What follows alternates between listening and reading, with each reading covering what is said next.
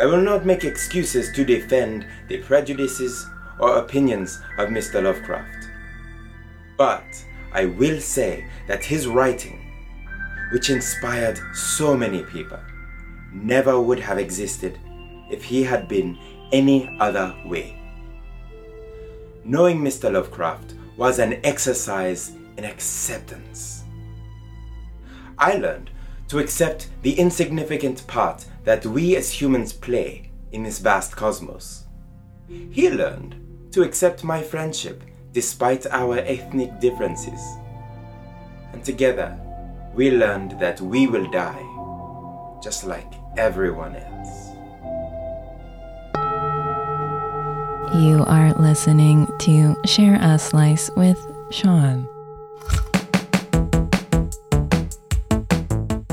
Hi everyone, welcome to another episode of Share a Slice with Sean. On this show, I'm happy to have on Fabian Rush.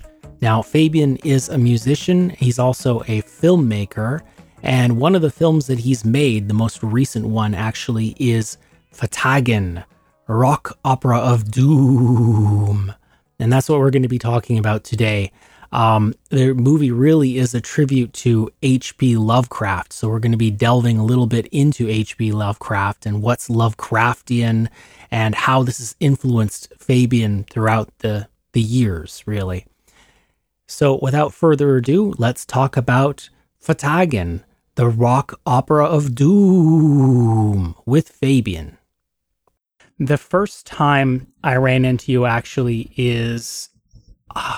I can't even remember where I saw a link to this rock opera. I think it might have been, I follow a subreddit about Cthulhu and Lovecraft, and so I must have seen it there. They posted it there. And I mean, this movie that I saw, it's called, and you're going to really have to help me with the pronunciation here. It's Fhtagn, Rock Opera of Doom, full movie. Yes. Can you? I'll let you do it. You might have a better go Well, at that. I will say that, yes, the name is Fhtagn, Rock Opera of Doom. The extra O in Doom is, you're supposed to drop your voice there as low as it can go. Okay, Doom. Yeah. I can't do it. I'll have to do this in post. So honestly, well, the thing is, according to Lovecraft, no one should be able to pronounce the word Fhtagn either. Same thing with Cthulhu. It's not a human word. You have to be a deep one. You have to have a whole different kind of mouth to really say it properly. So technically, almost anything you say is it's as good as a human can do. Oh, yeah, I'll take your word for it. To be honest, I've always kind of been living with Cthulhu being in the background. I'll actually be frank with, I didn't really hear about Cthulhu or Lovecraft until recently. Actually, I'll correct that. It's one of those things where you hear about it and it's mentioned, but no one, like, it just kind of lives in an alternate reality where I just, no one ever explained it to me. So I just run into it every once in a while. Yeah. And, it's almost taken for granted and just seen as a regular part of the day, especially if you're into horror or anything. You never really have to read anything about Cthulhu to kind of have a sense that it's a Godzilla-like giant monster, and you just kind of get it and you move on until somebody really sits you down and explains it all. Yeah, there's much more than that. People usually have a picture of this monster with sort of squid-like tentacles all over the place. Yeah. And you just like, oh, it's like Gamera or something. It's just this thing that goes and attacks people. But let's actually back up a bit. So you made this movie, and it is fantastic in its sort of campiness. I'll be frank. Thank you so much. It is glorious, and really, if you haven't already, I would pitch it to maybe OSI 74. It's this channel online, and they play a lot of stuff sort of like that. Ah, yeah, okay. I would do that. Well, that's always good to hear. Yeah, I need to make a little list of such things. Yeah, and so, but let's back up. So this movie, it is like a tribute to H.P. Lovecraft. Yes. Okay, so tell me a little bit about H.P. Lovecraft. Who was this guy? What did he do? Well, H.P. Lovecraft he's born in 1908, and he, I guess, lived in the shadow of Edgar Allan Poe, in that he's living in this world of other great writers, and he was uneducated himself, spent all of his time at home in attics. He had a library up in his attic, and he was very sickly, and he had a kind of a psychotic, controlling mother. His father died, so his actual life was really kind of tragic, but the things he wrote were cutting edge, and I would say that he's the father of modern science fiction and horror. His ideas were on such a level that you just hadn't seen it before, and a lot of his ideas are actually things that I'm starting to see take a little more form today, well over 100 years later. So it's kind of funny how many films. You said everybody just kind of knows the word Cthulhu and stuff like that. Well, that's how I discovered H.P. Lovecraft. Is basically all of my favorite horror movies somehow are connected to his writings. So he wrote these things, which he thought were horrible. He hated his own writing. He was very critical of himself, and it wasn't until after he died that other people started publishing more of his work. And of course, he did get his publishings made in pulp magazines, but they were never really respected the way they are now. Yeah. And I mean, so you have Cthulhu. I mean, he really kind of almost devised an entire pantheon, right? Yes. Yeah. So exactly, it's an entire universe, really, that he brought forth of just. I based on the aesthetic, I can see it's like a universe of sort of dark and kind of slimy sea creature like. Am I close? Yes. Well, it's good that you started with the word universe, because ultimately, kind of tying this back to who Lovecraft was himself, he, because he was this shut-in, and he was also extremely xenophobic, terrified of foreigners, people of different ethnic backgrounds, so many things, that I think a lot of his writing almost, even though it involved monsters, really described his thoughts of the world around him. So I think he probably had a really big problem with fish. But in addition to that, the whole universe and this whole pantheon, all the characters, yeah, they have their names and they have their different things that they do to humans or how they drive you mad. But ultimately, I think his story is, if I were to sum up everything he wrote, it's all about how irrelevant the human race is, how we are these insignificant beings in this massive cosmos that is lorded over by extremely powerful creatures that are completely indifferent to us, and if they were to encounter us, it's not that they would hunt us down and kill us all. It's that they just wouldn't even really care that we're there, and they would step on us and not give it another thought. So he felt perhaps very little in his life, and that really kind of shows through in his stories. And he just created a bunch of off the wall monsters to paint that story and tell it.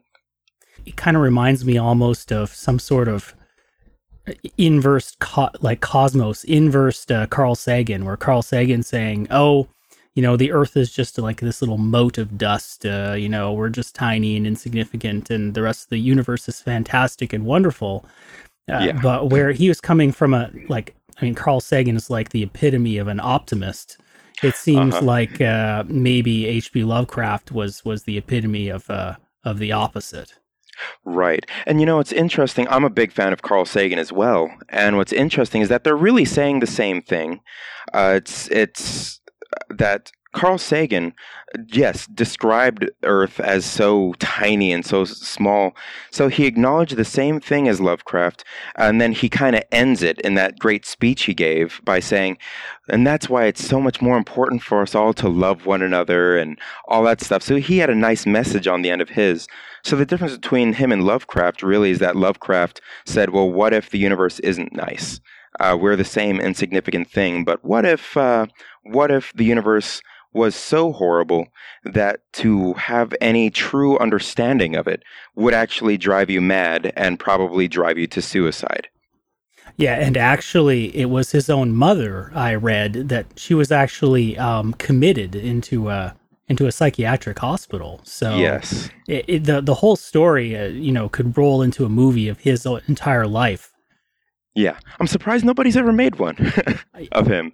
Yeah, you would think so. I mean, again, I guess I'm kind of conspiratorial or something, but I just find it really surprising how everybody seems to sort of know who this guy is, but then they don't. Like, they hear about it, but they don't. It's like it was always something where I would hear about it. I'm like, yeah, I gotta read that, but then it just sort of fades away. Yeah, it's kind of strange. It's kind of like the UFO conspiracy where people, we don't want to ever say that we saw a UFO or that we were abducted by aliens or anything like that, because then there's that whole ridicule thing. And it's almost like you can run into that same kind of thing with Lovecraft, a different kind of ridicule, because he, I guess nowadays, a lot of people will look at, they'll read something that somebody else wrote about him and say, oh, he was racist. Let's not support that. Let's go in a different direction. I bet there's another great writer from that time.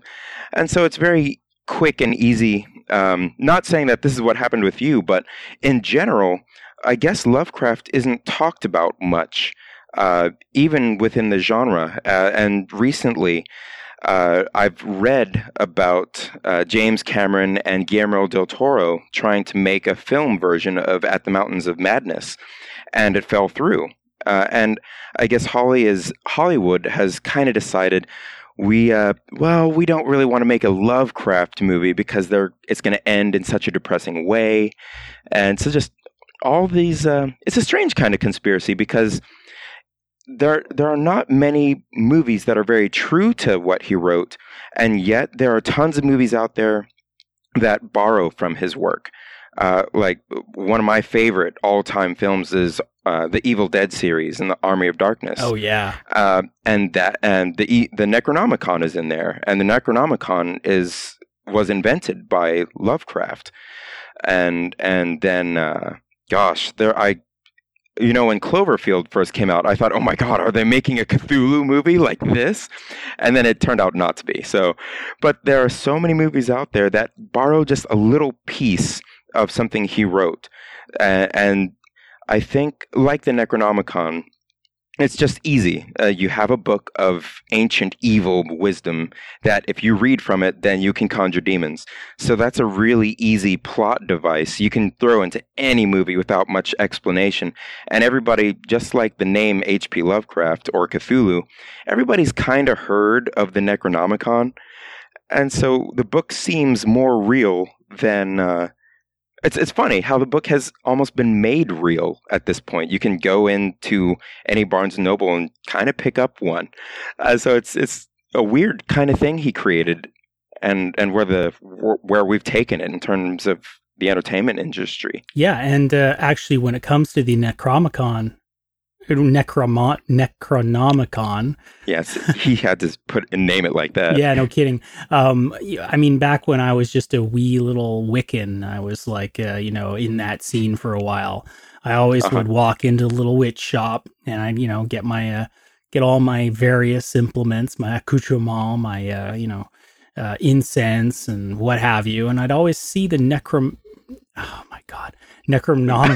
there in the shelf, and I'd always like, oh, that's kind of interesting, but I would never really get it. So, and it is kind of interesting how much is sort of based on Lovecraft, and actually, what about you? I mean, when did you actually first discover H.P. Lovecraft? How long have you known about his work?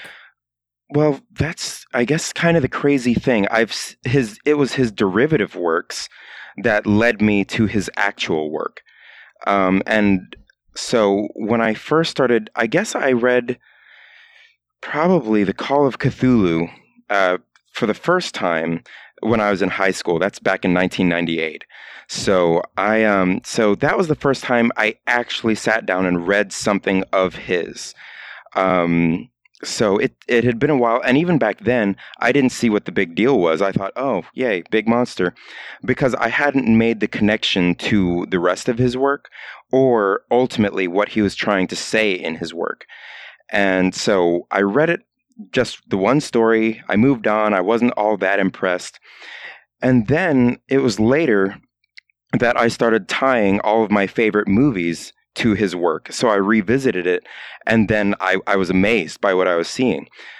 For example, my favorite movie growing up in the 80s was Aliens, and I loved Alien as well.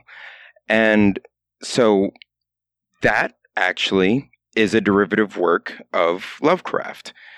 You look at the creature design for Alien itself, and that alien I consider one of the most beautiful monsters I've ever seen. And that creature was designed by, I think he's Swiss, H.R. Giger, who passed away a couple years ago. And that creature design was taken by the creators of Alien, Dan O'Bannon and all of them, and Ridley Scott, and used for the film. And that creature design came from his book, Necronomicon, which he was also very much inspired by Lovecraft. So there are all these little derivative works, Alien, and and I don't even know if I'm going to be able to think of all of them now. But so many little pieces like that, your favorite movies can all kind of be tied to him in one way or another. It's kind of like those the 6 Degrees of Kevin Bacon of horror. Yeah. So yeah. Yeah, and so let's talk about the movie. So the movie itself, just for the aesthetique, it's so it's live action shots of you. You're the principal character in the movie, and you actually spend the entire movie with this kind of outrageous accent during the entire thing. And you superimpose that on top of mostly computer generated stuff. Yes. Yeah, I think it was all computer generated backgrounds. Because when you don't have a lot of money to begin with, you have to kind of cut whatever corners you can. And for me, virtual worlds is kind of a big thing. I didn't have a lot going into it, but you can do video game design on extremely cheap. So all those backgrounds, they're pretty much like video game, stock-free kind of video game backgrounds and elements. I mean, you brought in a lot of musicians into this, like a lot of really amazing kind of like, what would this be, like industrial kind of hard rock, or where does this play? Well, I'm in a industrial hard rock band myself, and so I guess I know a lot of people that kind of travel within those circles in the goth community and stuff like that. So that was kind of my what music I had to choose from the people I knew would do stuff with me for free. So because I went into this with a $5,000 budget, and so I couldn't really afford to bring in some of the people I had in mind, but so I decided I'm going to keep it local. And then I did get a few international people involved that heard about the project over Facebook, and I was doing a call for guest bands. And a guy out in Germany reached out to me and sent me some really great tracks. And that's actually what I used at the very end of the movie for the closing credits. Your band, that's called Synthetic Nightmare? Yes.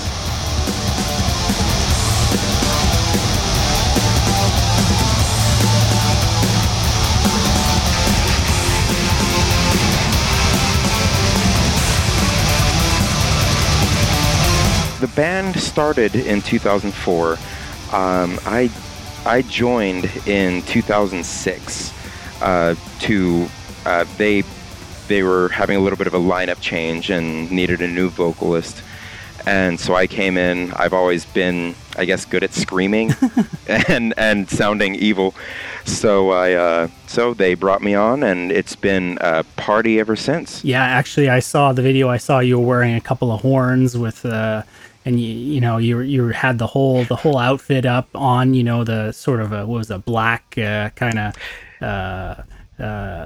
of Matrix type outfit. The whole deal. Okay, yeah. Yes, that was a fun show in particular. We love playing out. We're kind of a party band, like an evil party band. That outfit, I guess, was kind of inspired by the Cenobites from Hellraiser. Mm-hmm. And I've been doing the horns for a long time before I joined the band. I was raised Catholic, and I didn't agree with a lot of the mentality behind what I was going to church to learn. So I decided to go in a very different direction, and the horns just became a regular part of what I'd wear out to clubs and stuff, and it went over well. So then it just kind of ended up going to the band. I saw on your Facebook, actually, you have a DVD releases of your movie now. Yes. And so where are they available? Like, where are you able to get those? Right now, it's only on Facebook, and so I guess I've done the post to a few Facebook pages that you can just kind of PayPal me.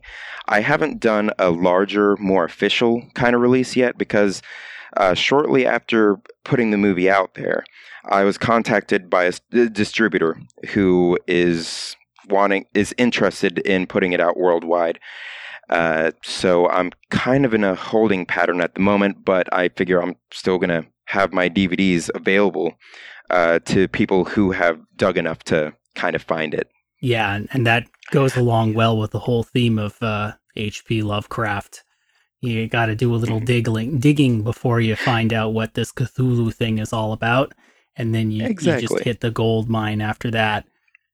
Right, you do a little digging, and the other thing I had in mind with the DVDs is that because I'm in this industrial band, we're going to be playing songs from the movie, and so I figure I'd love to just sell DVDs right at the concert. That way I don't have to keep duplicating them. They'll just be like a finite number of them that I can sell off, and then there will be the version that came out before the movie was distributed and all that special kind of stuff. And then there may be special features added on later, and who knows from there. I just kind of leave it loose, but I'm definitely intending to take these to the live shows.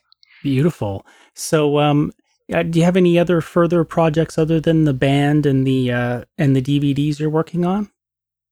Yes, I'm always working on movies. It's a almost constant obsession. I made my first feature film back in 2002 called So Mort It Be, and it was basically about this guy who falls in love and pursues this woman who he later finds out is the leader of a man-killing cult. And it's another really campy comedy. So that one I put out.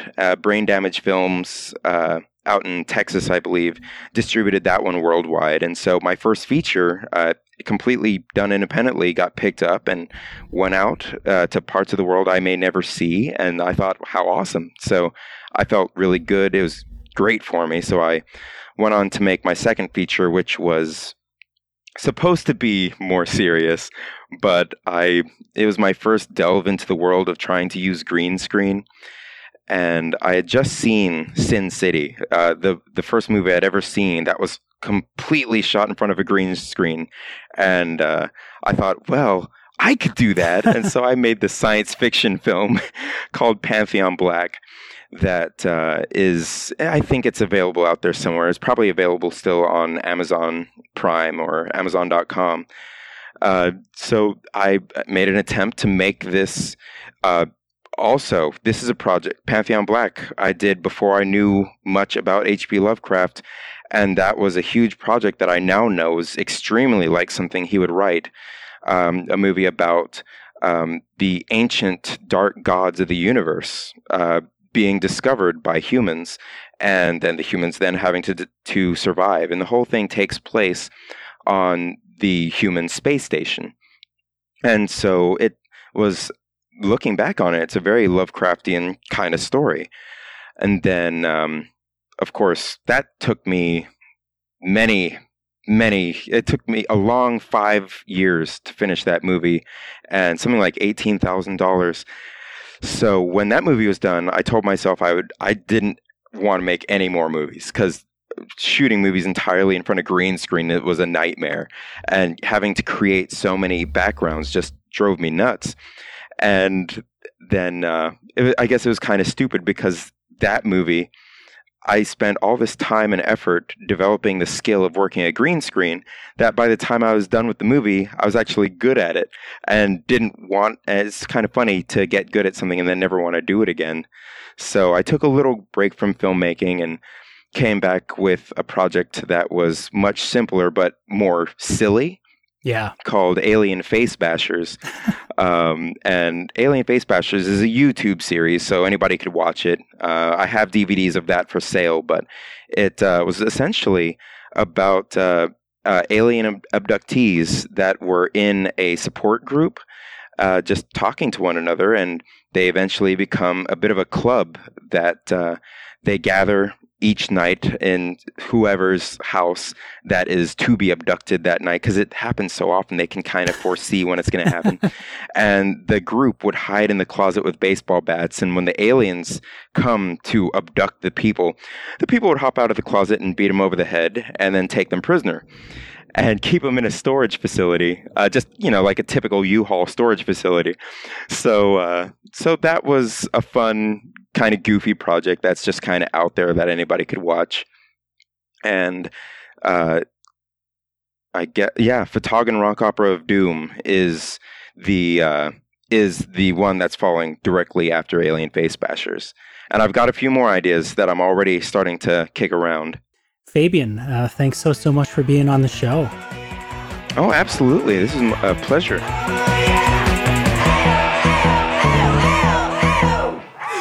I'd like to thank Fabian for being on the program today, and I'd like to encourage you to visit his movie, The Rock Opera of Doom. That would be Fhtagn. There'll be a link in the show notes, and I'll also be providing links to all of his stuff as well there. And also, I'd like to encourage you to go to shareslicepodcast.com, where you can read those notes. You can also subscribe via iTunes, which I guess is called Apple Podcasts now, and also via Android phones as well. I'd like to thank you all for listening to the program. This was the second year of the show, and I'd like to encourage you to listen in the future. We're going to have a lot of really cool guests. So thanks so much for listening, and hope you'll be back next time. Oh, hey Abdul. It's great to see you. It is great to see you too. It has been too long. At least 3 millennia. 3 millennia? It's a long time. So tell me, what have you been doing with yourself? Same as ever, just singing into the abyss and keeping these demons asleep. You want to hear what I've been working on? I would love to. All right. Please.